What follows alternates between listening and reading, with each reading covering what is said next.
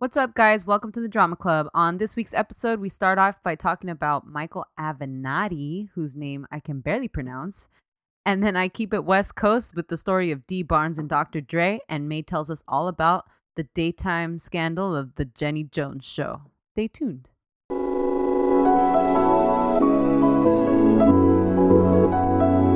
What up, fam?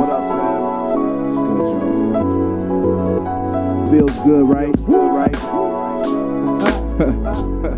Yeah, I know it, dude. And without further ado, we broadcasting live from CA to NY. Oh, shit. Do you remember that one viral video where that teenager pushed his friend off a bridge into the lake? Yeah. And she brought charges against him. Right. Like she had a collapsed lung and shit. Yeah. He just got 2 days in jail. That's it? He's 19 years old. You would think, like, Reckless endangerment. Yeah. give him at least 3 months. Yeah, right? And You then know? make him serve a month. Yeah. Well, like, what's the point of even giving him the 2 days? Yeah. It's fucking stupid. Oh, her mom said, please force him to spend at least as many days in jail as my daughter did in a hospital. There you go. Yeah. Yeah, that is pretty fucking little, huh? Fucking teenagers are stupid.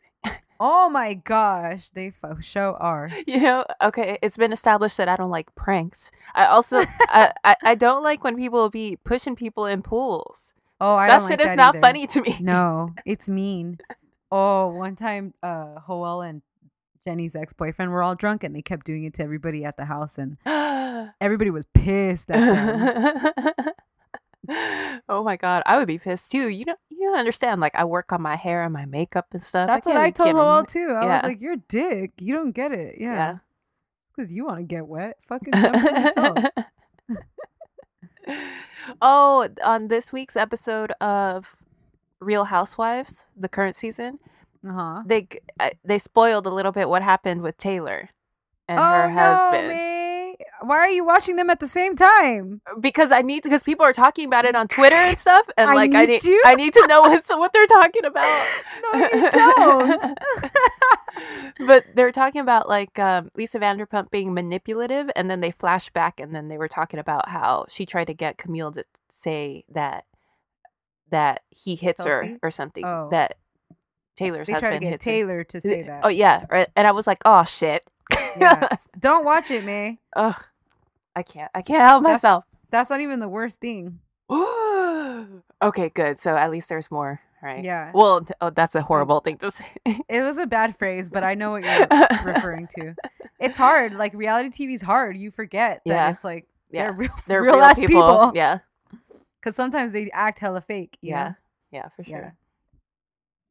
But when I was in law school and living in Newport, one of my friends or one of my classmates his family owned a restaurant Mhm. on Highway 111, and the Real Housewives of Orange County filmed in there, and he was like I was all excited about it. Mhm. And then he was like, Steph, they all brought their scripts, right? Like, Yeah, and they do reshoots and stuff. yeah. He was like, I was like, don't be a dick, bro. Don't ruin this. shit." But I like to think of it as like based on true events, and then they sort Oh, of yeah. like they fill in where they need to fill in. For sure. It's like based on a real story, true story. Yeah. Yeah. Did you hear that Frances McDormand and Denzel Washington are going to be in Macbeth, directed by the Coen brothers? What? Yeah, I saw that today, and I was like tripping balls. Oh my god. That's awesome. Yeah, I'm ready. Like, Frances McDormand, like, Whew. yeah, she a real one. she's a G. I love her. I love She's- her.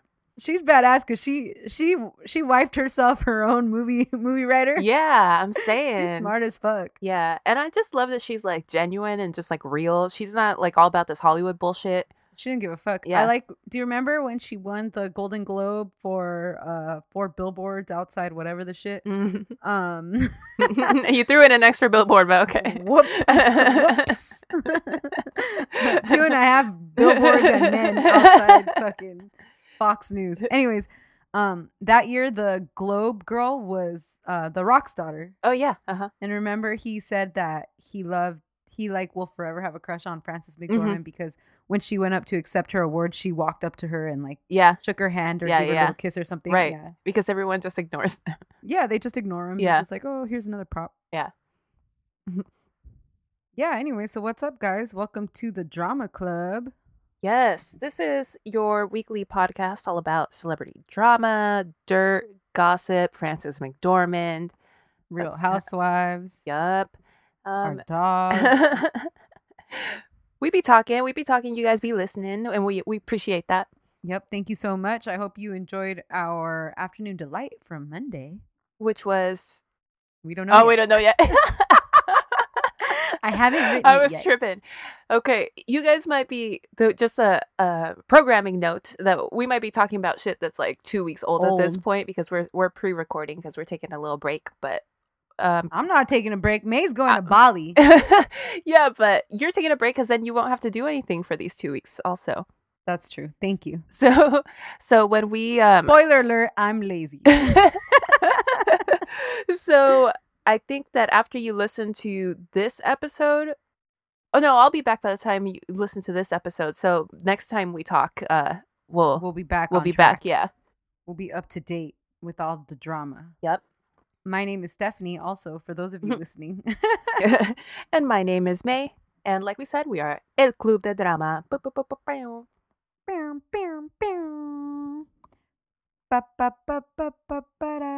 Okay, so I wanted to talk to you about the Michael Avenatti hot topic because it's interesting. Okay, cool. I knew that guy was a douchebag when she first hired him. Yeah, everybody seems to like people were bringing receipts from the beginning, but it seems like he was the only one that was like willing to step up and do it. So I was like, okay, cool. Yeah, I mean anyways, no, for sure. I was gonna say that's the problem with attorneys is you could be a real bad person and a real good attorney. Yeah. So homeboy got arrested this week. Oh shit! He got charged with several counts of extortion because he was trying to extort Nike out of $20 million. Nike? Yeah, apparently he has a client who is bringing a quote-unquote bombshell lawsuit against them for whatever reason. And he told Nike, like, guess what? I can make this go away if you hire me and my firm as an in-house sort of like an investigation team to get to the bottom of this and like clean it up or whatever. So he knew the scheme. Yeah, so Nike went to the cops. Why would he do that? What an idiot. It was like he wanted the fee was going to be $20 million, for the firm or whatever.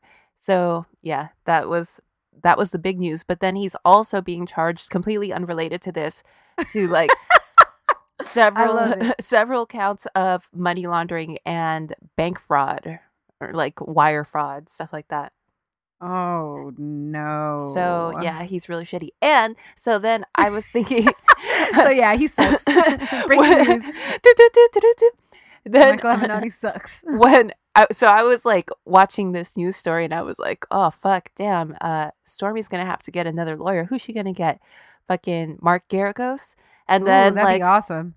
Then cut to literally 5 seconds after that thought went into my head, attorney Mark Garagos is also implicated in this crime in the like the wire fraud and the bank fraud and shit.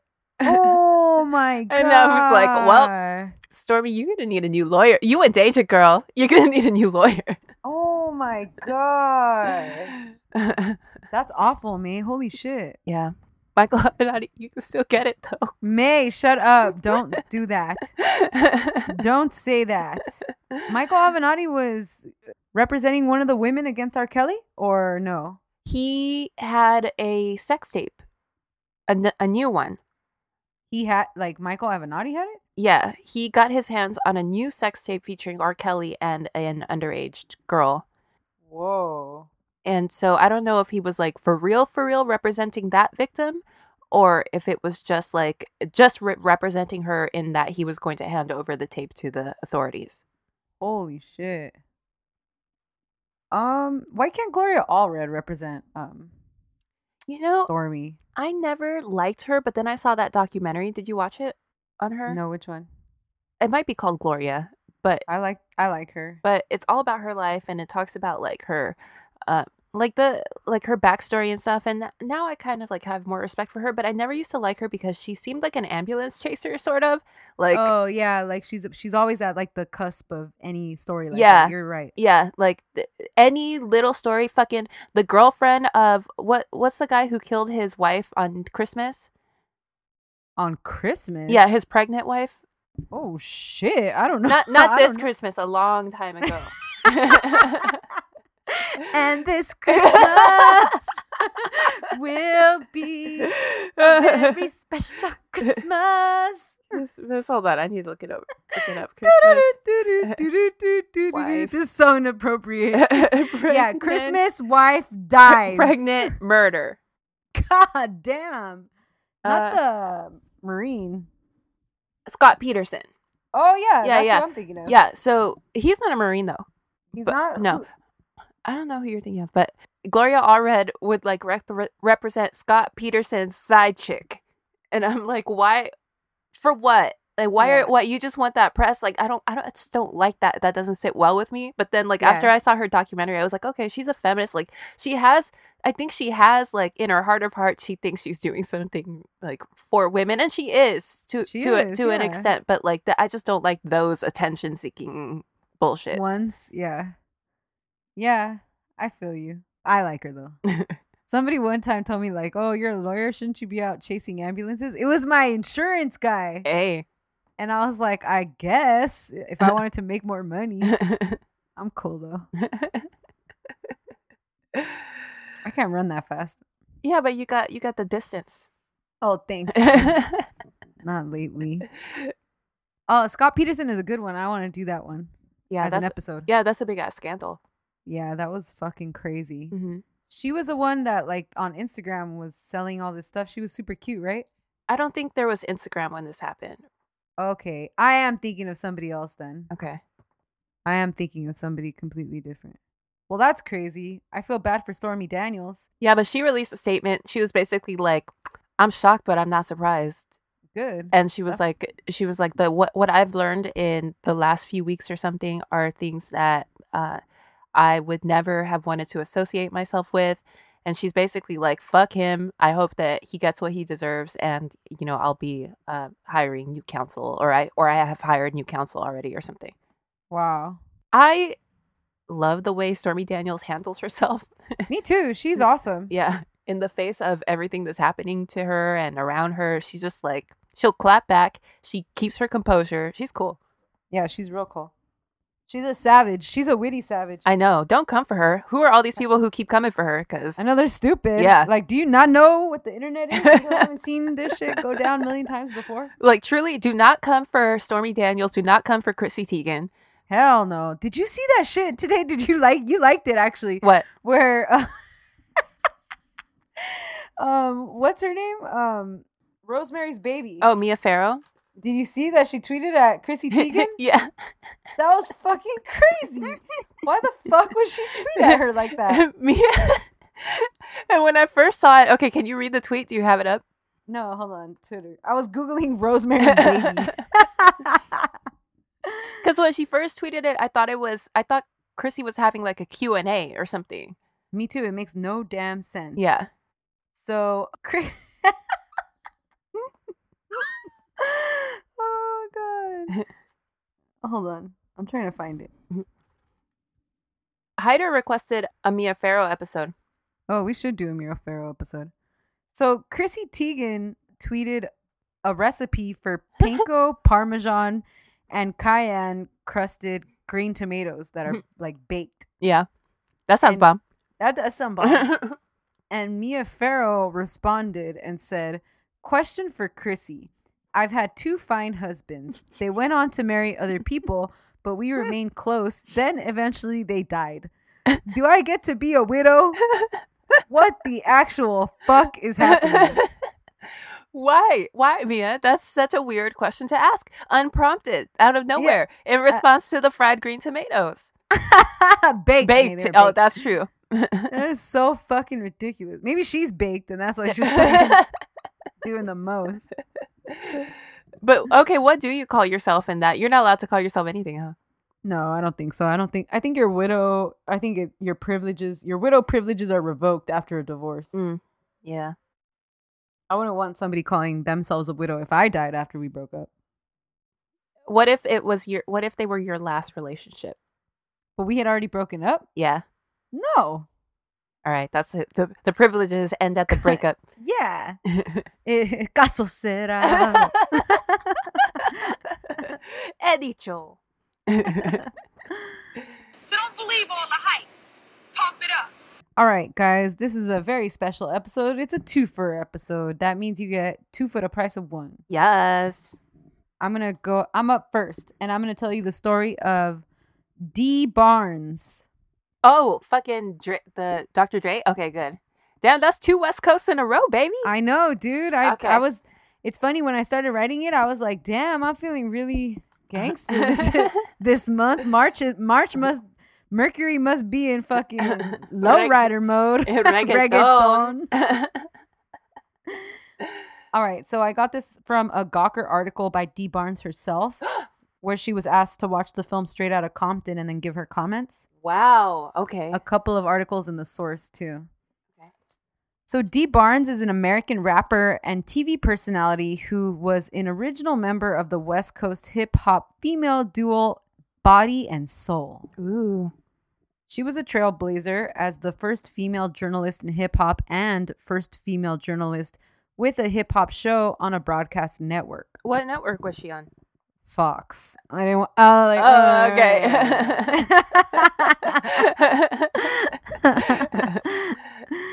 Her duo, Body and Soul, had local success around LA and got a bit of play on the radio, which was a thing that used to be a big deal. Yeah. Fucking on Power 106. If you got played on Power 106, that was it. Yeah. Your shit was popping. Yep.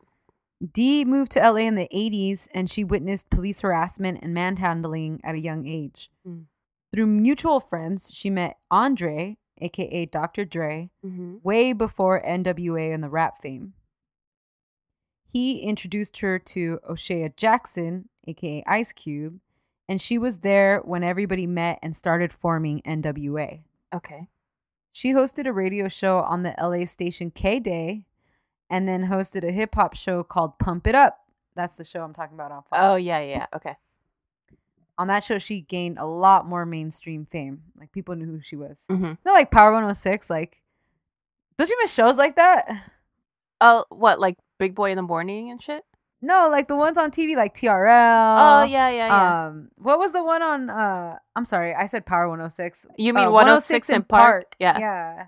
Anyway, so those are cool. Because they were just something where, like, it was just a space to talk about the latest music on TV. Yeah. Which is, we don't have that anymore. No, and then they'd play the best music video, and we don't have that at all. Yeah. While at K-Day, she hung around with NWA while they produced their first album. Mm-hmm. If we had a show like that, what would be in heavy rotation right now? We'd still be bumping Ariana Grande's Thank You Next video. Right. Bruno Mars and Cardi B, Please Me. Yeah, with like a little warning at the beginning, like this, you might be getting sexy. Ooh. That's the warning we're going with? Okay. Because things are getting a little sexy.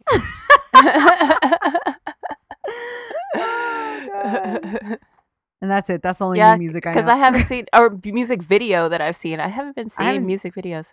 Me either. While at K-Day, Dee hung around with NWA while they produced their first album. Did I say that already? Mm-hmm. All right. However, she wasn't in the studio to hear them produce their heavy misogynistic songs, such as One Less Bitch. Yep. And A Bitch is a Bitch. That's so fucking profound. Who came up with that shit? Easy.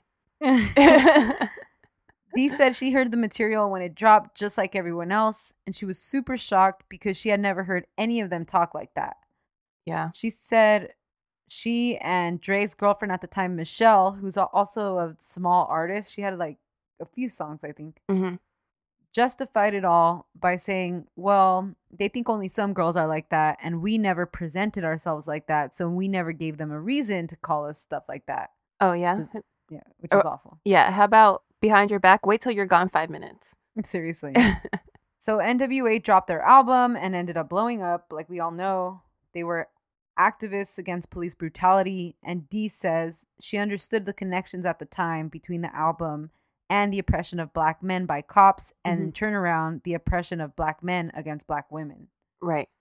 Dee thought it's the cycle of violence rooted in racism, perpetuated by the patriarchy, which she had seen time and time again. Yeah. As we all know, NWA ultimately had tensions within the group, beginning with the departure of Ice Cube. NWA needs an episode. Yeah. Oh, and we get to watch Straight Outta Compton. You gonna do that next week? Maybe. Like I said, I'm lazy and I don't want to think of what I'm going to do next week. So, yes. In November 1990, Dee did an interview with Ice Cube on the set of Boys in the Hood for her show Pump It Up. And he discussed leaving NWA, the group's feud, their negative portrayal, and the retaliation that he was seeking against the rest of the crew. Oh, shit. The segment ended with Ice Cube insulting basically everyone in NWA. Yeah. But her loyalties are to who? She knew Dre first, right? And then Cube. Yeah, I don't think... Yeah, okay. Sure. Okay. But they probably weren't like close friends anyway, so it's not like... they all kind of just came up around the same area and shit, yeah. You know? The interview with Ice Cube on Pump It Up was directed and shot by F. Gary Gary, the same director who 20 years later would direct the film Straight Outta Compton. Wow. Life is crazy sometimes. Life is so crazy, right? He was the cameraman on Pump It Up, too. Wow. Dr. Dre bumped into Dee at a record release party for the rap duo Bitches with Problems at the Po Na Na Souk nightclub in Hollywood. Okay. Just 2 months after the interview with Ice Cube on January 27th, 1991. According to Dee, Dr. Dre confronted her. He picked her up and began slamming her head and the right side of her body against a brick wall. What the fuck? As his bodyguard held off the crowd with a gun. What the fuck? Okay, so he's doing this with dozens of witnesses. Yeah, maybe more. Yeah. Wow. Dre tried to throw Dee down the stairs, but you know, they were scuffling, like she was trying to get away. Yeah. So he failed. So then he began kicking her in the ribs and hands. She was able to pull herself free and she ran away from him into the women's restroom. But Dre and his bodyguard followed her in there. They grabbed her by the hair and he began punching her in the back of the head. Oh, fuck. He was stomping on her fingers, and Dee said during the whole ordeal she thought, he's going to kill me. Yeah. Because he might have. Yeah, and what else? He's trying to throw you down the stairs. That was obviously, that was it. That's trying to kill you, yeah. NWA promoter Doug Young says that he was at the event when it happened and that he tried to intervene, but Dre's bodyguard punched him. Oh, fuck. But if you're Dre's bodyguard, your job is to protect him. How about protect him from doing something fucking stupid like that and jump in? That's what I think, too. These aren't fucking, like... Okay, like, yeah, this is Dre's bodyguard. Just like think about Snoop, like that was Snoop's bodyguard. Yeah. It's not like these are fucking professional bodyguards. This is your homie. This is like some entourage ass shit. You got fucking Turtle as your driver. You know what I mean? Yeah. Yeah, just trying to keep people on the payroll. Oh, but this is over what? Over the fact that like he didn't like that she had Ice Cube on the show? Yeah. So Dee says that ignorant ass Dre believed that Dee had set up all of the NWA crew to look stupid with the Ice Cube interview. But she says it wasn't like that. It wasn't a setup. It was just journalism. Yeah, of course. Dee was one of the only journalists at the time with personal connections to NWA. And they weren't a crew that was out giving fucking interviews to people. They were controversial. People didn't even want to interview them. Yeah. So she was just doing her job, using her connections to, you know, get a story out there that wasn't getting told. Also, she had nothing to do with the way that the interview was run, because the way the interview set up is like she's talking to some guy, some other dude from Boys in the Hood. Then she's talking to Ice Cube, and then it ends with like Ice Cube talking to the camera, like threatening and talking shit to all of NWA. So Dre obviously didn't think he could take Ice Cube. Go beat the shit out of Ice Cube if you're mad at what Ice Cube said. Right? F. Gary Gary, the same director, like I said, obviously is connected to the attack against Dee since he was involved and directed that episode way back when. Mm-hmm. And Dee says she thinks there may be a calculated reason that this attack isn't portrayed in the film Straight Outta Compton. Interesting. Because maybe F. Gary would have to explain his part within the history, you know? Yeah, that's true. Dee said that right after the Ice Cube interview was filmed, she told them not to air that part. Uh-huh. She didn't think that she was going to be attacked, but she just thought for sure Cube and the NWA crew were going to shoot each other up. Yeah. But nobody cared because it was good TV, you know? Mm-hmm. Eazy-E elaborated on what the crew thought was disrespectful by Dee to The Source magazine in an interview when he said, quote, "It's like this. We did pump it up. We did a little something on him, Ice Cube. Dee set it up. Then she had him come back and do his little clip on us. So we figured everybody that's going to be setting us up to do these TV shows and interviews all of a sudden slide him in after they hear our side of the shit. That makes us look like clowns. We're fucking up everybody. Everybody. I don't give a fuck who it is." What the fuck? That's stupid. Ugh, this is horrible. I hate this story. This is so bad. It's really bad. This is like if someone beat up Diane Sawyer after she asked Whitney Houston if she does crack. I love that part of the episode, man. When you imitate Whitney Houston, I started dying because you're like, crack is whack. Let me tell you something. Like the way you know, it's just like Whitney does it. It's true. I would have never done it like that. Diane. Why she talk like that? Because she was like, I'm about to say something real important. Crack is whack. We don't do crack. The rest of the NWA later said, quote, "Bitch deserved it." Fuck them. Including Eazy-E, who said, quote, "Bitch had it coming." Wow. Okay. Dr. Dre later explained the incident by saying, "People like to talk all this shit, but you know, somebody fuck with me, I'm gonna fuck with them. I just did it, you know? Ain't nothing you can do now by talking about it. Besides, it ain't no big thing. I just threw her through a door." Okay. Dr. Dre, All right. Go fuck yourself. Yeah. You know what? Because it was much worse than that. But even if it was just that, that's How still, the fuck is that not a big thing? Yeah, that's horrendous. Dr. Dre is somebody where now that he has a daughter, he might think differently. Yeah. And I bet he would think it was a big ass thing if somebody threw his daughter through a door. Yep, for sure. And that's another thing. Are you going to go beat up the guy who threw your daughter through the door, or are you going to beat up your daughter? Exactly. Yeah. Like, it's just so ignorant. Yeah. Dee says that around this same time, Dre was beating up his longtime girlfriend, Michelle. Oh. Michelle later said that basically her entire relationship with Dre, she was just told to shut up, sit down, and listen to him, you know? It was abusive, for sure. Obviously, all of this was left out of Straight Outta Compton. Yeah. The movie. Right. Dee sued Dr. Dre in February 1991 after the incident. Not the incident, the abuse. Yeah. And said that these men have grown up with the mentality that it's okay to hit women, especially black women. Mm-hmm. Now there's a lot of kids listening and thinking that it's okay to hit women, and it's not okay. Yeah. Especially if you're a young kid, you're 15, you're watching Yo MTV Raps or whatever, and you hear Dr. Dre talking about, "Oh yeah, it was nothing." So then you're like, okay, it is nothing. It's nothing, and I can hit my girlfriend or whatever, and it's it's cool to do that. Yeah. Dee brought assault and battery charges and a $22 million lawsuit against Dr. Dre. There were criminal charges of battery brought against him, and he pleaded no contest. Mm-hmm. Regarding the criminal charges, he was fined. This is what he got, okay? Okay. He was fined $2,500. So like 2 cents to him. Okay. He was placed on probation, ordered to perform 240 hours of community service, and ordered to produce an anti-violence public service announcement. Wow. All right. Which I've never seen. I've never seen it. That shit aired like in Barstow. Like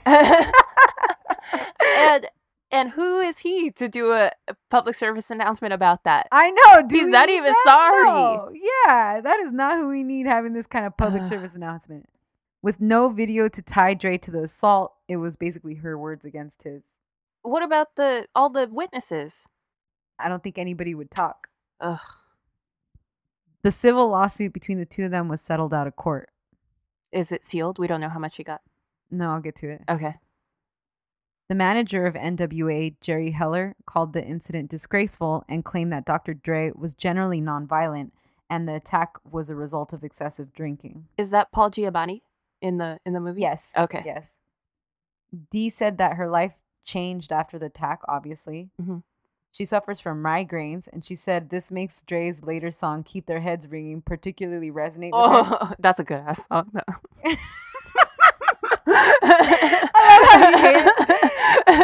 Like, I saw something the other day that was like some sports team banned Chick-fil-A from their from their what's it called, stadium, because Chick-fil-A is hella anti-LGBTQ. Mm-hmm. And I'm like, I know, but I love this shit. Like, I know I'm with you guys, but yeah. But the Chick-fil-A spicy thing, chicken deluxe. Ooh, that kill shit 'em. pisses me off because they could have too. fixed it since the last time people I did a know. little hullabaloo. They should have just It fixed pisses it. me off because shut the fuck up. No one wants your make fucking chicken sandwiches, dude. Nobody wants to hear your fucking thoughts on this shit. But then that's bad too, I guess, right? Like, is that like when they told LeBron that he should just shut up and play basketball? After the Citizens United fucking Supreme Court case, corporations are people, my friend. So I guess they have they have a First Amendment right now too. No, fuck you, Chick-fil-A. Just shut up. In that interview she gave about that, when she said the thing about the keep the head ringing, she said, when my head rings, it's in the exact same spot where Dre smashed my head against the wall. That is so sad. It's fucking awful.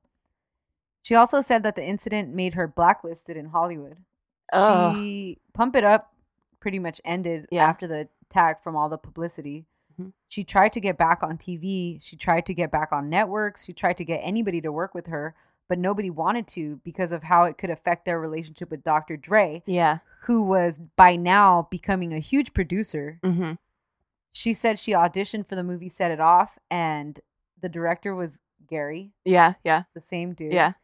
And he said that she nailed it, but he was going to cast Dre as Black Sam so he wouldn't give her the part. Oh, wow. You have no place to turn to. I know.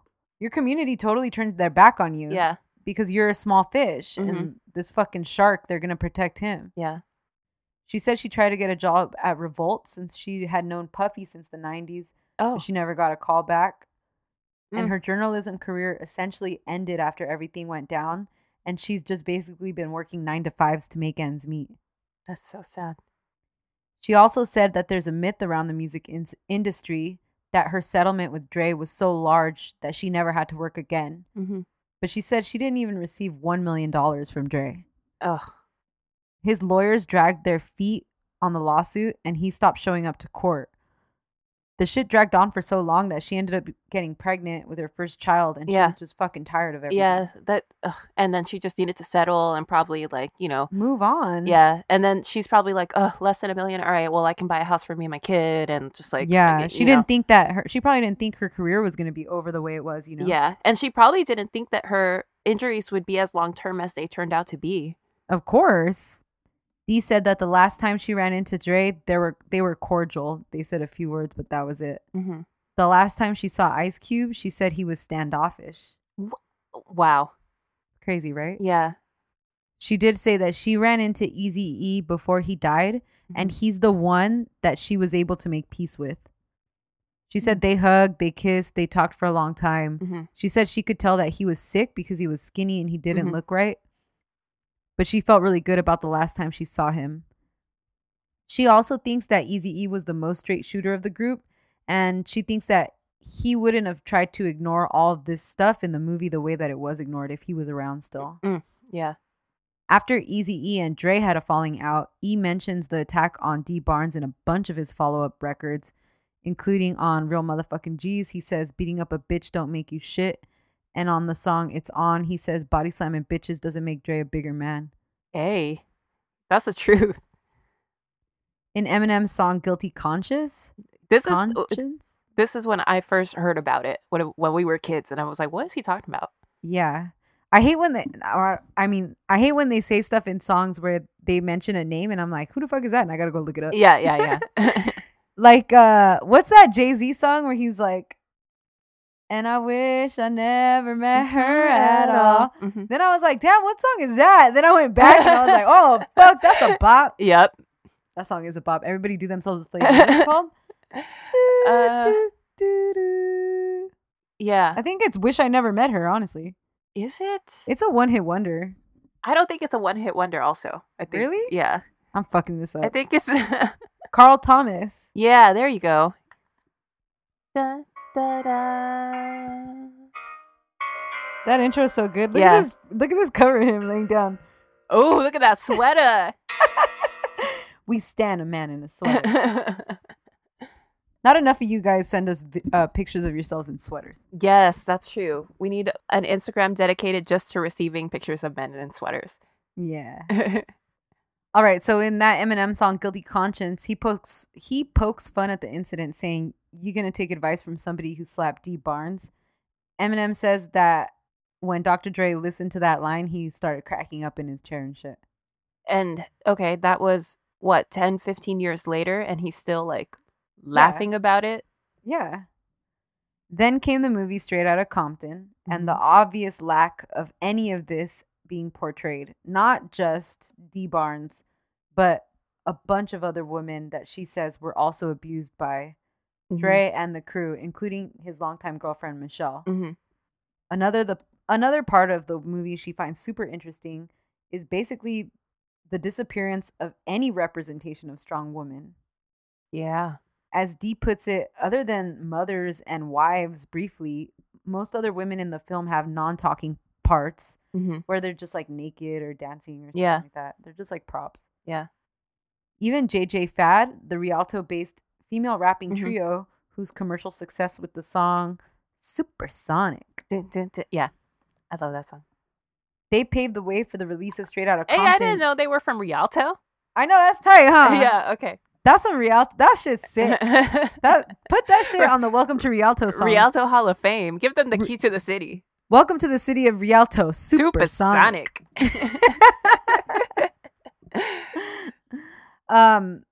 So the producer of that album, whose name is Arabian Prince, by the way, May. Oh yeah. Oh, my bae, you mean? He helped them get Straight Outta Compton released and produced. Wow. As of this month, March 2019, it was being reported that Dee Barnes was facing financial difficulties, and then she spoke out and said she's officially homeless. No. What? She started a GoFundMe to help her get back on her feet. On the page, she references the Dr. Dre lawsuit, saying, "I've never asked for public help before, but I remember a long time ago when the incident went down that people were sending me checks to pay for my legal fees, and I never cashed any of them, but knowing that I had the support of others kept me strong enough to keep going." Wow. Dee notes that her backlash has been similar to those women who tried to speak out against men like Harvey Weinstein, the women who gave up their dreams of comedy after attacks from Louis C.K. Since her interview and the GoFundMe went live, members of the hip-hop community have spoken out in support. Oh, good. Chuck D called out everybody to help Dee, especially those who have significant wealth now, based on the path that she helped pave for hip-hop in the early 90s. John Cryer spoke out. Whoa, wow. And he said Dee Barnes brought hip-hop to the mainstream and to a lot of goofy white boys like me, so we can help too. Fucking Ducky? Isn't that so cute? That's cute. Hey, so is she like hitting the goal or? Yeah, so let's see how much it is right now. Hold on. If Dre doesn't fucking throw some money at her. Yes, hold on. Twitter is blowing the fuck up, just like May said, at Dr. Dre, whose net worth is allegedly at more than $1 billion. Yeah. To step the fuck up and help Dee Barnes. Yeah. So her goal was $5,000. As of right now, it's $28,258. Oh, hell yeah. Dr. Dre most recently confronted the incident in the HBO documentary, The Defiant Ones. Remember that? I like that documentary a lot. It was great. Yeah. It was really good. He says that the violent incident is, I don't know why I don't like calling this an incident. It's not an incident. It wasn't like something that happened by chance. Right. And it kind of whitewashes what he did. He assaulted someone. His fucking attack. Yeah. The violent attack, he says it's, quote, a major blemish on who I am as a man. He said he was drinking heavily at this time following the murder of his younger brother, and it was a really low point in his life. He wishes he could go and take it back, especially since as a child he saw his mother be abused, and he knows that no women should be treated that way. Mm-hmm. He knows he was out of his fucking mind, and he's sorry for it. He knows it's a dark cloud that's going to be attached to him forever. He said, every time it comes up, I feel fucked up. The comments are really different to what he said right after the incident. Yeah. And also in 2015, after Dee penned the article in Gawker, which, by the way, it's fucking great. She's a great writer. Mm-hmm. He gave a half-ass apology saying, quote, I apologize to the women I hurt. This was in the New York Times. Mm-hmm. I apologize to the women I hurt. I regret what I did. That's not enough. Vibe magazine's editor-in-chief said, quote, it's a moment that needs to be documented because it shows that Dre doesn't have just shiny spots on his resume. Mm-hmm. He has those dark moments. It is something that he needs to answer for, and I think he does step up and try to talk about it when addressed, but it's hard to address him about it because he doesn't do interviews like that. He just said it was an unfortunate incident. It's just hard to get into those really deep answers that you want from Dre. It's really tough. I want to put the link to the GoFundMe up on our Instagram so we could help too. Oh, yeah, good.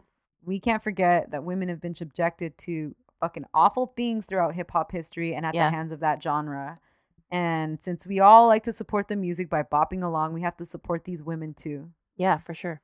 And that's the story of Dee Barnes. That's awesome. I mean, I feel so bad that she's going through what she's going through, but it feels good to know that people are stepping up, like from all walks of life, it sounds like. Yeah. So that's how I thought to do the article. Kim Gordon posted the picture of Dee Barnes and the link to the GoFundMe. Awesome. Yeah, and I was like, oh shit. But really, I hope that's not the end of that. I hope that Dre steps up and really something substantial, right? Right, because it's not just the immediate physical or emotional harm that he caused because of that one moment. It's like her being blacklisted. It's the ripple effect. Right, for her whole career, and everything changed for her. She was on the cusp of something. She would have been gigantic. Like she would have been, she would have been, she would still be probably hosting something on the air. Yeah, for sure. Ugh, man. I know, frustrating. Good job, Steph. Thank you.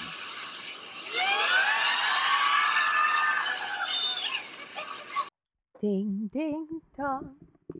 Ding, ding, ding, ding, dong. Okay, so today I'm going to talk about the infamous Jenny Jones Show murder scandal. Whoa. We were kids when the murder happened, but I do remember the lawsuit that happened later. So I was pumped to finally learn the backstory of exactly like what the fuck happened here. Jenny Jones Show, that was a daytime show. Yeah, I remember the show. Me too. I didn't know there was a scandal. Oh yeah, it's a big one. And I remember I used to like the Jenny Jones Show. It was good. It was good for that, I talk about all the other ones, so we'll get into it. All right. Okay. So let's start with some background on Jenny and her show. Jenny was born Janina Stronsky. What the fuck? That's it. This podcast is over. Janina? What kind of shit? Her mom fucked up. Fucked up. But in Bethlehem in 1946. What? Yes. So, okay, a couple of things. Like you said, the name. The name change from Janina Stronsky to Jenny Jones is amazing. Yes. Because Jenny Jones is the most basic John Smith-ass name I have ever heard. It's like she was like, I need a stage name that's also a name that I can use in case I need to be on the run from the law, That's amazing. Janina Stronsky. Second, Jenny Jones is from Bethlehem.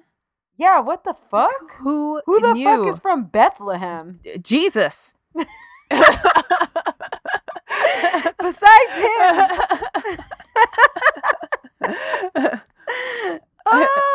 God. Also, I realized as soon as I read that she was from Bethlehem that I don't know if Bethlehem is in Israel or Palestine. Oh, okay. So- it's in. Fuck, you would think that shit would be Right? right at the front, of Right? Fucking Instagram. So let me tell you, I tried to do some quick research on it, and I still don't know. Oh, shit, this is interesting. So basically, get your shit together, Middle East. Wow, if you said a mouthful there, man. This is supposed to be Jared Kushner's job. That fool don't have a job. Third, Jenny is 72 years old. That's crazy. She looks good as fuck. Not Martha Stewart good, but still like pretty great. Yeah, I always knew how old my grandma was, but this week, like, I've been seeing her birthday a lot, and it trips me really out. She hit was you? born 1927. She's like, I think my grandma was born in like 33 or like 36, something like that. That's crazy, man. Before World War II. I know. Yeah. That's fucking crazy. Like, imagine how much shit they seen. What Chinese zodiac is your grandma? Oh, I have no idea. Should I look it up? Yeah. Rabbit. Me too. Really? Yeah. Oh, Oh, and my name is May, and her name is Maita. that's not her name, bitch. I know. You know I what's used funny? to call my grandma Mima. Aw, my coworker Janine today was like, oh, she brought flowers and stuff, and she was like, I'm gonna go drop these off for your grandma later. Yeah. And she was like, tell me why. I know you guys call her Maita. I know you guys call her Mama. What's her real name? Yeah. What is it? Rosaura. Oh, I didn't know that. Yeah, nobody calls their grandmas by their fucking real name. Hell no. Yeah. But I do call my grandpa like Papa Carlos. Yeah, me too. I used to call my grandpa Papa Victor. Okay, so Jenny's parents were Polish, and they moved her around from Bethlehem to Italy and ultimately to Canada as a kid. Oh, that's cool. So she grew up in Ontario. Nice. She spent a lot of her early teens getting drunk, skipping school, and shoplifting. Nice. We didn't bring you from Bethlehem to Ontario so you could do hood rat shit with your friends. That's the same thing they told Jesus. She She dropped out of high school and made her way to Las Vegas, where she sang backup for Wayne Newton. What? Yeah. Is that a fucking thing? Jenny was on a bunch of game shows in the late 70s and 80s. And like me, she even made an appearance on The Price is Right. Hell yeah. She started out as a drummer in a rock band and later became a stand-up comic. What What this the fuck? career trajectory? Is this crazy. fucking Forrest Gump? This bitch is doing everything. She is doing the most. Oh, did you hear that story this week about the planned sequel to Forrest Gump? No, why? They wrote the script and everything, and Don't do that. they were putting the script together throughout the year 2000. And the day that they finished the script, they set up a meeting with Tom Hanks and fucking the rest of, I can't remember who, Robert Zemeckis, and the screenwriter. They had a meeting for it on September 10th, 2001. Oh my gosh. Never forget. That's the day before we can never forget. That's the day of Michael Jackson's thing. They sat down, had a meeting, read the script, and they were like, cool. Next day, September 11th happens, and they're like, we can't make this fucking stupid movie. Yeah. Yeah. Imagine how much shit didn't come out because of September 11th. Like, yes. because everybody rethought everything after that. Yeah. Everybody took a step back and was like, okay, what are we doing? Right. You know? What really matters, what really doesn't. Yeah. People got hella patriotic after September 11th. I know. Remember Freedom Fries? Yes. And I'm like, those are French. Those are our friends. My French teacher at Etowanda was pissed about that one time. Oh, really? Why? Yeah, because she was like, "What the fuck?" Like, Oh, she was actually exactly French? like you. Oh, yeah, yeah. she was from Oh. fucking France. She was from.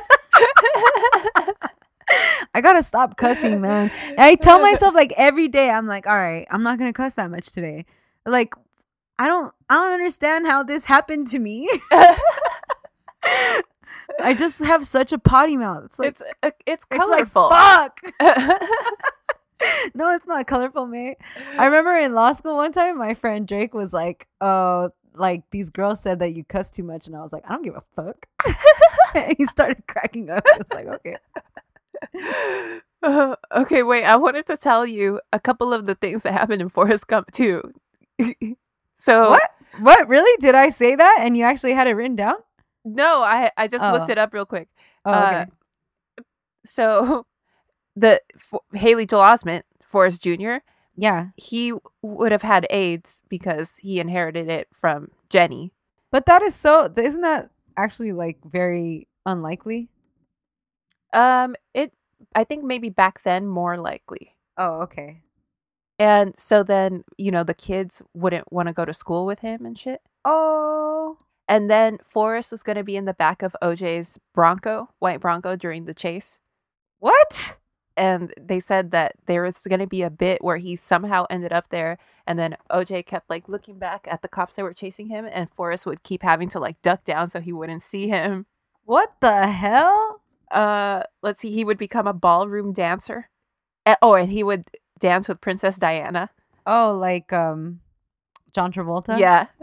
What else? He would get a girlfriend.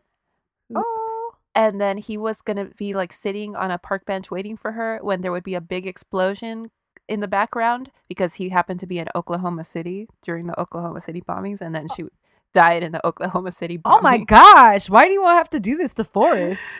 Yeah, I think that was it. I think those are the big ones. Can't we get this for a happy ending? Oh, he would have been in New Orleans for Katrina. That's the last one. Jesus. No. Oh, God. That's too much. Yeah, it is too The much. sequel to Forrest Gump is that one movie, Big Fish. Oh, I like that movie. I love that movie. I love Ewan McGregor. Okay, so I never realized that Jenny Jones was stand-up because the first thing that comes to mind when I think of Jenny Jones isn't that she's necessarily funny. No way. Right? Anyway, Jenny made enough of a name for herself in doing stand-up after winning $100,000 on Star Search that she ended up getting her own talk show in 1991 called The Jenny Jones Show. What? So if you remember, the 90s were like the golden age of daytime talk shows. And I'm not saying they were good. I'm just saying that they were everywhere.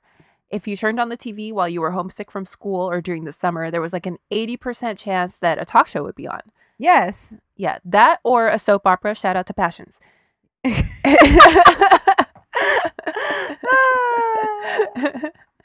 Anyway, so talk shows were hot. We had Oprah, of course, which was like the classiest of all of them. Oh. Then we went down the line in terms of classiness with maybe Sally, Jesse, Raphael. Yeah. Fuck both of those. But shout out to Give her me red that. glasses, though. Yeah, that was ahead of its time. Give me that ratchet shit, though, baby. The Mari show. But Sally was already like way, way less classy than Oprah. So it was like Oprah was like leagues on top of everybody else. But oh, yeah. right. So then Oprah had like Oscar winners and shit exactly. on her show. Yeah. So it's like Oprah on top of everyone, then Sally. Then I'd personally put Ricky Lake next. Oh, yeah. But that's just because I fuck with Ricky. I like Ricky Lake, too. Go, Ricky. Yeah. But I love those intro musics, too. They're so cheesy. They're so cheesy. But really, I'd say that 90s era Maury Povich was probably classier than Ricky. Yeah, Maury has really gone downhill. Yeah, yep. It didn't used to be what it is become. Right. In my day. So then definitely Montel Williams. Oh, yeah, for sure. Is he still on? No. But Okay. he had one of the longer running ones, too. Yeah. So then Montel Williams, then Jenny Jones. Yeah, Jenny was ghetto. And she always had like, I used to be a nerd. Now I'm hot. Or Yep. shit like that. Don't worry, we're going to talk about it. Hell yeah. And at the very, very bottom was Jerry Springer. Oh, yeah. With like a handful of lesser shows in the mix, somewhere in the middle. Yeah. Shout out to Jerry Springer and that check he And that fucking check. cut for his rub and tug. Also, shout out to Christina. I didn't forget about you, girl. Hell yeah, baby. we're Latin American. We gotta know about Oprah and Christina. What were the other things that you had to know about? I don't know, but that was the most important. Yeah, that was It was like I love that scene. Me too. It's so funny. Shout out to that fool. Except actually, he has heard drama. I heard some shit. He's got drama. We gotta do one on him. Put that on the list because I didn't know about that until recently. Oh, okay. Okay, so anyway, Christina is right up there with Oprah in my book. Yeah, hell yeah. Remember when a Gloria Trevi fan got mad at us for liking Christina? Yeah, what a dumbass. I definitely watched Christina more than I've ever seen Oprah. Oh, yeah, me too. Because that's what my mom would watch, so I'd sit there and watch it with her. Yeah. The only episode of Oprah I've ever seen really is the one where Ellen came out because I was curious. I watched it recently. The Tom Cruise one? And the Tom Cruise one. Yeah. Ellen came out on Oprah? No, it was like post her coming out. Oh, that's awesome. Before we did this podcast, like a year before this podcast, I got all wrapped up in the Ellen scandal, and I like read everything about it, and I watched like the episode where she came out. Actually, I watched that whole season, and then I watched the Oprah thing. She went through some shit, yo. Fuck like, yeah, she did. Remember when she got the Medal of Freedom? She needs her episode. She needs an episode. Yeah, but she got the Medal of Freedom from Obama, and she started crying. Yeah, and fucking God. What's her face is there? Bluth? Portia. Yeah, Portia Bluth. Okay, and also Laura, you're right. Hell yeah, you're right above Jerry Springer. TBH. No shout out to you, Laura. Girl. I don't fuck with Laura. No, so ghetto. But Laura is like the only one besides Maury that's still out here in these streets. So get that paper, girl. Secure your bag. We gotta make asegúrate la bolsa a thing in Spanish. Segúrate la bolsa. That sounds like something my grandma would yell at me. Segúrate la bolsa. It sounds like a warning, not a flex. Yeah, true. So Jenny's show premiered in 1991 and taped in Chicago. Okay. For the first couple of seasons, Jenny's show tried to be white Oprah, and it really wasn't working for them because why in the world would we need a white Oprah? Yeah, no. Yeah. So the ratings were super low. Yeah. Then in 1993, Ricky Lake's show premiered and kind of changed the game because it was aimed at a younger audience than daytime talk shows had traditionally been at the time. Okay. Like, I read a little bit about Ricky's show, and they were like the target audience was like teens and people in their early 20s. I was like, oh shit, that's smart. But what a weird thing to what a weird like target audience because they're in school presumably. Yeah, but yeah, I still love Ricky though. Me too. Enough of them get sick and stay home that that it's worth get some numbers. Yeah, true. So and also like I said, she wasn't pretending to be as classy. Ricky, I mean, wasn't pretending to be as classy as Oprah, but at the same time, she wasn't as trashy as Jerry Springer. Okay. And Ricky's show was a big success from the jump. So Jenny Jones and her people looked at that and they were kind of like, okay, well, let's do that then. Like we can kind of do that. So in 93, 94 is kind of when the Jenny Jones show that we think of when we think of Jenny Jones was born, and things really picked up after that. I wasn't into Jenny because every time I turned on her show, it was always a makeover. Yeah. always. Yeah. It used to be like, I used to be fugly in high school, but look at me now. It's just the exact same thing that you said. Yes. Which is fine, but it was just like repetitive. So I wasn't really into Jenny. Yeah. She was known for episodes about out of control teens. And surprising them by making them go to boot camp. Yes. I remember those. Those were good. Yeah. Which I bet a lot of teens who appeared on her show back in the 90s look at the Cash Me Outside girl now. And and they're pissed. They're pissed because she finessed her way into like millions. Yep. She used to do like she would reunite old lovers and shit. Yep. Like, oh, we had a fling on my summer vacation, whatever. And, right. And they'd be like, well, here they are. She also did a lot of shows on people confronting their former bullies. Oh, yeah. Like, that was kind of the same as the Look at Me Now episodes, kind of. Yes. But because I think that she had a problem with bullying, so I thought that was nice that she, like, tried that on. Yeah. She had paternity tests. She had the occasional live performances from musical guests. I read something like Ludacris made his first TV appearance on her show, and What? Usher, and like it was like all these hella 90s ass people. It was cool. What the fuck? And as we'll see in our story, another one of her big recurring storylines was secret crushes. Okay. The titles of her show were always crazy and included: What's up with your ex? Are you still having sex? Yo, dog, your funky smell is in trouble. It's time for Mr. Bubbles. What? I look too fly. That must be why I can't get a guy. I felt that. Lose that Mac Daddy look, because it's not off the hook. Oh, shit. My family's on my back. They say I'm fat because I love to snack. I felt that. Yeah. You say I'm too fat, but thick is where it's at. You said I looked funny, but now I'm a honey. Ooh. You say you look like Alicia Keys, but I'm thinking, girl, please. Oh.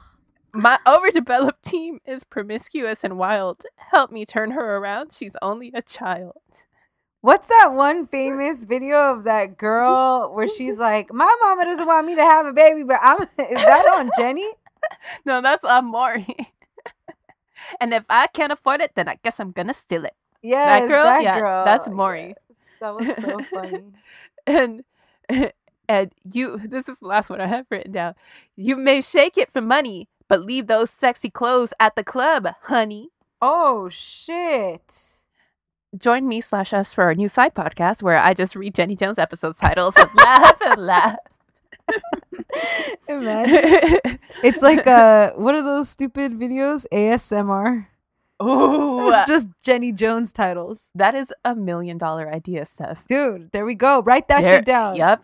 That's like our $10th million idea. You guys better not steal that shit. I was thinking the other day that when we were talking about when we were talking about all the good ideas that we had, that I had a really, really good one, which was when I invented the Postmates for food from your grandma.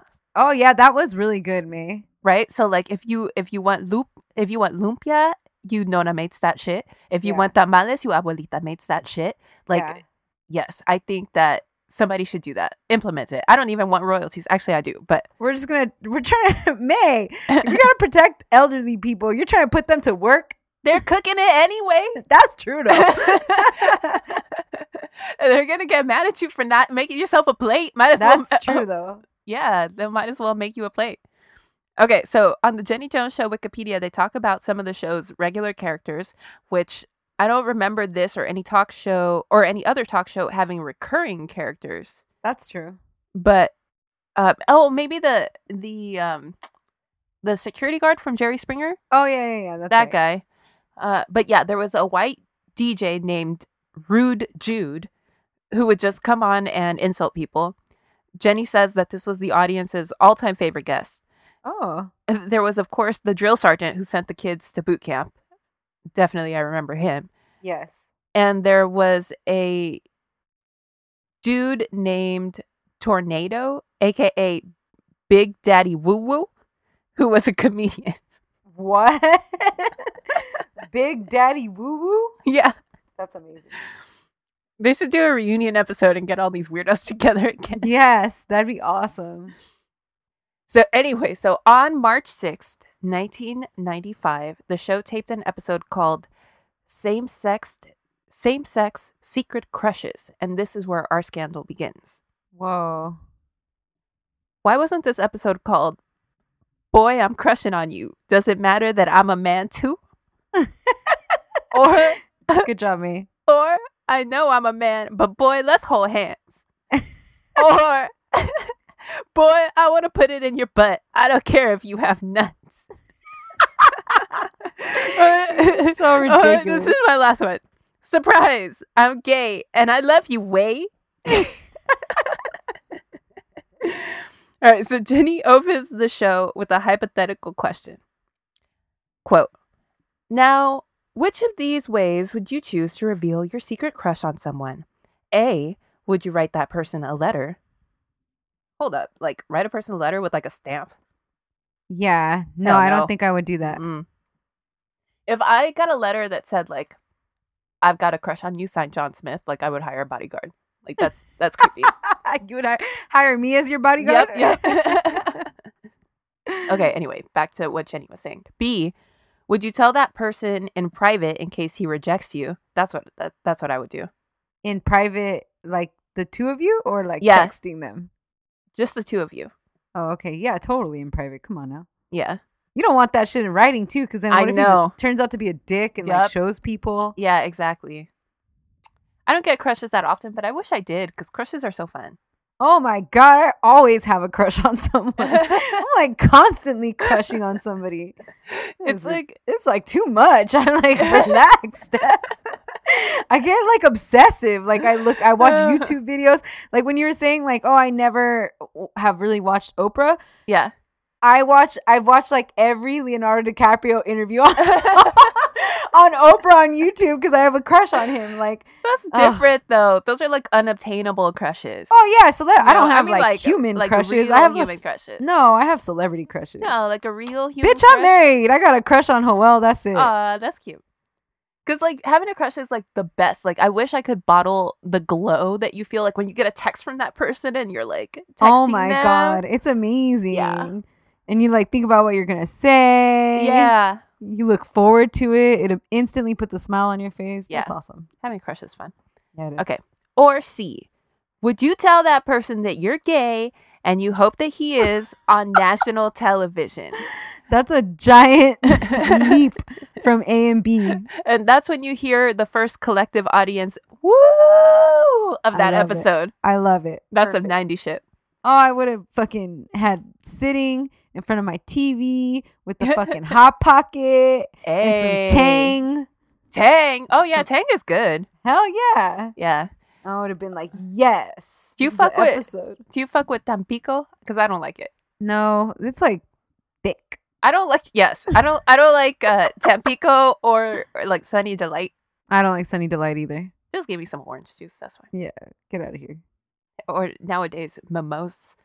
To mimose me, bruh. Okay. On this episode, a 32-year-old man from Lake Orion, or maybe it's Orion. Okay, from Lake Orion, Michigan, named Scott Amador, who was an Army vet and a bartender, appeared on the show with his friend Donna Riley to confess that he had a crush on his and Donna's mutual acquaintance, 24-year-old Jonathan Schmitz. He was a vet? Scott was. Oh, that's hard. And the guy that he has a crush on is not. He's young too, though. Okay. So Jenny has Scott and Donna on stage, and she has Scott explain how the crush came about. Scott is really cute, and he says that one day he went to visit Donna, and Jonathan was working on her car, like underneath, you know? Oh, no. So Scott only saw him at first from the waist down, and he was impressed. Oh, okay. He said he had a cute little hard body. The crowd fucking loves this. They're pumped. They're going crazy. Oh. Then Jenny, there's one sort of thing that I'm uncomfortable with. I mean, aside from the murder that's coming up, but like the crowd, it seems that a lot of the pleasure that the crowd is getting is like to men. Yeah, you know? like they're sensationalizing it. Yeah. Okay. That's a very like 80s movie scene, like a guy working on a car. Oh, yeah, it is. Yeah. So then Jenny starts pressing Scott about his fantasy, and Scott says that he fantasized about Jonathan covered in brake oil. Whoa. and That seems another dirty. and another fantasy where Scott tied Jonathan up in a hammock and there was whipped cream and champagne involved. Whoa. No wonder Ludacris made his first appearance on this show, because this sounds exactly like the song What's Your Fantasy? Okay. Of course, this riles the crowd up. And Scott says that he doesn't know if Jonathan knows that he's gay. So then Jenny says, okay, bring Jonathan out. And the crowd goes wild. That's crazy. Meanwhile, the producers of Jenny's show had contacted Jonathan a few days before to tell him that someone had a crush on him and that they wanted to reveal it to him on the show. The producer wouldn't say who it was, obviously, but did tell Jonathan that it could potentially be either a man or a woman. Okay. Jonathan had broken up almost a year earlier with his long-term girlfriend, who I think he was even engaged to. So he thought, oh my God, what if it's her? Oh, no. Because he'd really regretted breaking up with her. So he was like, yeah, it's got to be her. And if it is her, I'm not going to let her slip away again. I'm going to ask her to marry me right away. Wow. And if it's not her, the only other person it could possibly be would be this girl from work that I've been getting vibes from. So it's a win-win. So he tells the producer, yeah, I'll be there. He goes out, he buys the finest clothes available at TJ Maxx circa 1995. We're talking we're talking a button-up shirt with a mandarin collar. Ew. Khaki pants from the Chandler Bing collection, and a brand new pair of shoes. He was looking sharp because in his mind he was about to be reunited with the love of his life, the one that got away. So Jonathan comes out on stage, and because of how they were seated, he sees like Donna first, and then Scott, and then the only seat available is like the seat next to Scott. So Scott would be in the middle, and then Jonathan would end up sitting next to him. So he sees Donna first, and she gets up and he hugs her and gives her a kiss on the cheek. Then he sees Scott and gives him this awkward handshake while Scott tries to pull him in for a hug. But you can see that Jonathan is a little bit uncomfortable with the hug. Okay. So then Jonathan sits in the chair next to Scott, and Jenny asks, did you think that Donna had a crush on you? And Jonathan goes, no, we're good friends. So Jenny goes, guess what? It's Scott that has a crush on you. And the whole audience goes, woo! Yeah. And Jonathan laughs nervously and says, like, you lied to me, like, to them. But he's just like, he's like playing along, and like the audience is clapping and laughing, but he's obviously embarrassed. Right. Then Jenny has them replay the clip from the fantasy with the whipped cream and the champagne. Oh. And Jonathan keeps laughing nervously, and he's like getting red, and he covers his face a little bit. Yeah. Really, nothing about the way that he reacts seems out of the ordinary. It's exactly how you or I would react if we were confronted by an unexpected crush. Like, oh yeah, I would be so embarrassed. I wouldn't care what it was. Right, exactly. It could be a dog, and it was like, I got a crush on you. I'd be like, what? It could be the person that you have a crush on too, and you'd still be like, oh my God, you know, like, for sure. So he looks flattered but mortified. But also, it seems like he knows that it's all in good fun. Okay. Jenny presses Jonathan on his relationship status, and Jonathan says that he's single, but that he's definitely heterosexual. And the crowd claps and yells and stuff. Okay. So their segment ends, and they leave the show. And that night, the three of them, Donna, Scott, and Jonathan, get super drunk. And allegedly, even Jonathan starts cracking jokes about how they should have a threesome. Okay. Also, allegedly, he and Scott have some kind of sexual encounter. Okay. Not exactly sure what, but Donna says that they had some sort of sexual encounter. Okay. The next day, the three of them fly back home to Michigan together after Jonathan convinces them to change their flight so that they could go together. And Jonathan gives everyone a ride home. The next night, Jonathan gets absolutely wasted with some friends from work, and he comes home to find a note on his door that says, quote, if you really want to get it on, I'm the only one that has the right tool. Okay. So I believe it's the morning now, and he goes to the ATM, gets cash out, buys a shotgun, and drives to Scott's trailer, knocks on the door, and asks him about the note. Jonathan then went back to his car, got the shotgun, and shot Scott twice in the chest, killing him. What? He then left, called 911, and confessed. What the fuck is going on? Jonathan had struggled with mental illness for a long time. Oh my gosh. A fact which the producers of the show never thought to check. Of course not. He was bipolar, had attempted suicide at least twice. I want to make it clear that I personally don't think that makes Jonathan any less responsible for his actions. I just feel like as a stable person who doesn't like surprises, myself, Yeah. maybe we don't surprise unstable people if we can Right. help it, you know? I fucking hate surprises too. Yeah. Like so much. Yeah, it's the worst. That's the worst thing you Yes. could do. You could like a prank, because that's along the lines of a prank. Throwing me in a pool, that's a surprise too. Pranks and surprises are up there. Yeah. So anyway, you never know how they'll react. So it's just this is not a good idea. Right.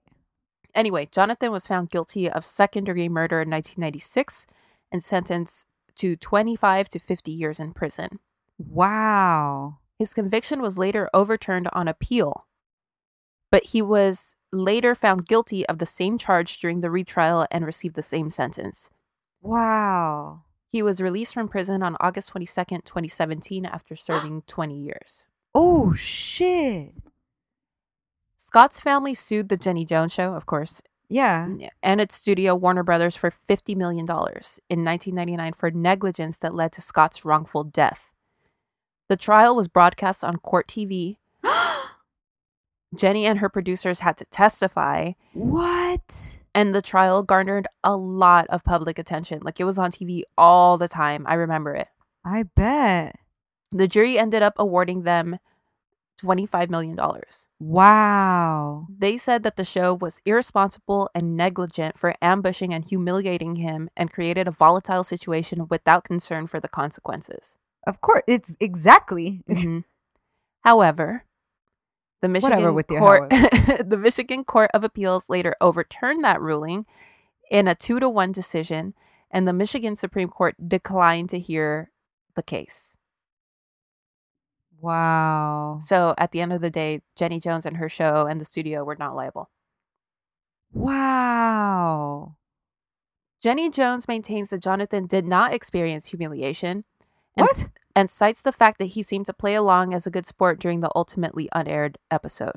Well, what is he supposed to do? Lose Yeah. his mind right Like- there in front like of right there. everybody Yeah. on TV? Yeah, exactly. She also points out that he knew it could have been a man, and he still appeared on the show. So she says and then she also pointed out that they allegedly had that sexual experience. Well, yeah, so their friend says that they did? She testified, yeah. And Jonathan's bipolar. Yeah. So maybe they did and he was they get manic and they do things that are out of the ordinary, right? Yeah, maybe. Okay. Yeah. And also he was like super wasted right. with his work friends, and like Right. maybe now he's just regretting. the after the fact, yeah. Yeah. Anyways. So And then the note, do we know that it's from Scott? Like, is no, that not confirmed? necessarily. No, we don't know, because the only person who would know would be Scott. Wow. But then also, who would know? I guess it would have, because it's not like the show aired yet, or ever, Right. for that matter. But It never aired? No, it never aired. They showed that segment during when they broadcast the Court TV trial, when they broadcast the trial on Court TV. Wow. But it is on YouTube. So if you guys want to watch it, it's fascinating to I want to watch it. to like look back and think like, man, we should have known, or Yeah. there's no way you could have known, but So Jenny says that she has no regrets and wouldn't change anything about her actions or the actions of her staff. Wow. So the murder had the immediate effect of starting a backlash, not only against the Jenny Jones Show, but against sleazy talk shows in general. Right. Because it's just a matter of time before it happens again. Yeah, exactly. Which really makes me think that people would be really appalled if they stopped to think about what it takes to make a reality show. Oh, yeah. And how the producers manipulate people. Shout out to Unreal. Unreal, yeah. Yeah. Shout out to Unreal. Yeah, just for the sake of making good TV, and in many cases, bad TV. Right. But this whole time, the Jenny Jones Show continued to chug along. They made it to the end of the 90s, despite still struggling to get out from under the scandal. But in the new millennium, the ratings began to dip. And they really started dipping for a lot of daytime talk shows. Mm-hmm. The genre was just not something that people were that into like they used to be. Right. It's like if you were gonna watch a talk show, it was gonna be like the Ellen format where you're talking to celebrities, or like Oprah a lot of the time, Uh-huh. or like The View where they talk to each other. Uh-huh. Everything else for the most part was just dying out. So after the end of season 11, the show came crazy close to being canceled, but was saved at the very last minute. Unfortunately, they were saved by a different production company than the one that had been doing the show all those years, and that new production company had different deals with the networks in place. So since this was a syndicated show, it ended up affecting which channel the shows appeared on. Oh. Primarily in key markets like LA, Chicago, and New York. So people had a hard time finding the show. Right. Which is kind of worst case scenario for any show. Yeah, seriously. Because I think it used to be on Channel 13, right? Or 5? I don't remember. Maybe it was 5, yeah. Yeah. But like that's how you remember those shows like at that time. It's like, oh yeah, that one's on Channel 5 at whatever. Yeah, exactly. And then like if you were on summer vacation and you didn't know what time it was, like you turn on the TV and you'd be like, oh, it must be 1:00 because Jenny Jones is on. Yeah, exactly.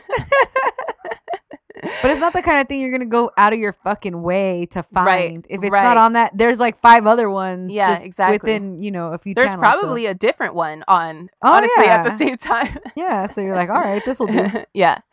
So, yeah, obviously that caused their ratings to take an even bigger plunge. In 2002 and 2003, the show became the lowest rated daytime talk show. Wow. But I mean, someone's got to be last, though, right? Like, does being in last place automatically mean that you're getting canceled? I know. Also, I'm sure that the scandal, even though it had been like several years before, I'm sure it didn't help. So the Jenny Jones Show taped its last show in spring of 2003, and the show was officially canceled that summer, although reruns aired well into September. Wow. The cancellation of this show really was the end of an era for daytime talk. After the cancellation of her show, Jenny Jones seemed to spend most of her time doing work for and giving tons of money to charities, particularly breast cancer charities. Oh, wow. Because she never had cancer, but she had 6 breast augmentations. What? Because she started getting them, I think, in the late 70s or early 80s. Oh, shit. And like they were, they would get fucked up and then she'd get another one and then it would be fucked up and she would get another one. And like she had a lot of trauma related to that. I bet. She's also been in a crazy long-term relationship with a guy named Dennis McCallion. What? She was also married to a guy once, and his name was Al Gambino. What? Was he part of the Gambino crime family? I don't know. I literally don't know anything about him but his name, and I just wanted to bring it up. Yeah, that shit's sick. A cool last name, Al Gambino. Yeah. And that's the story of the Jenny Jones Show murder. That's crazy, man. I didn't know that story. Oh, and also she feels some type of way about the fact that we call it the Jenny Jones Show murder. What? Really? Yeah, because she's like, it's not my fault. I don't know why, like, I'm being tied to it, whatever. What are you talking about? You brought these 2 people together that didn't have shit to do with each other, and then one went and murdered the other one. Okay, but you know what I kept thinking about? Let's say you're at, like, a bar or something. Like, you and me are at a bar. And like I've been there before. And like my crush walks in and you're like, hey mate, go tell him in front of everybody. Oh, I would do that shit too, right? Because I'm like that. Yeah, and then like I did it and like he didn't like it and he killed me. Like, it's not your fault. I would feel like it was my fault though. But would you be liable? No. But, no, you're right. So that's way different though. my first instinct was like, oh, it's fucking her fault. But then I was kind of like, I don't know. Yeah, no, I mean, she didn't pull the trigger, right? Yeah. Yeah. But they did, and I hope that changed the way they book these guests and stuff. Me too. And maybe it changed how everybody booked their guests. Yeah. But that's kind of one of those awful things that maybe is like you learn the hard way. Yeah, exactly. Yeah. So R.I.P. to Scott Amador. Yeah. And the other dude is out? Like. Yeah, he out. Wow. Not that long ago, right? Like a year ago. It was the end of 2017. That's crazy. Well, guys, thanks for listening to the Drama Club. Yeah. Hit us up on Instagram and Twitter at Drama Club Pod and on the website dramaclubpod.com. And on the hotline 505-539-0556 and at our P.O. Box 27433, Los Angeles. That's it. Yeah, that's it. We'll talk to you on Monday with our brand new Afternoon Delight episode. Bye. Bye. However, whatever with your helmet.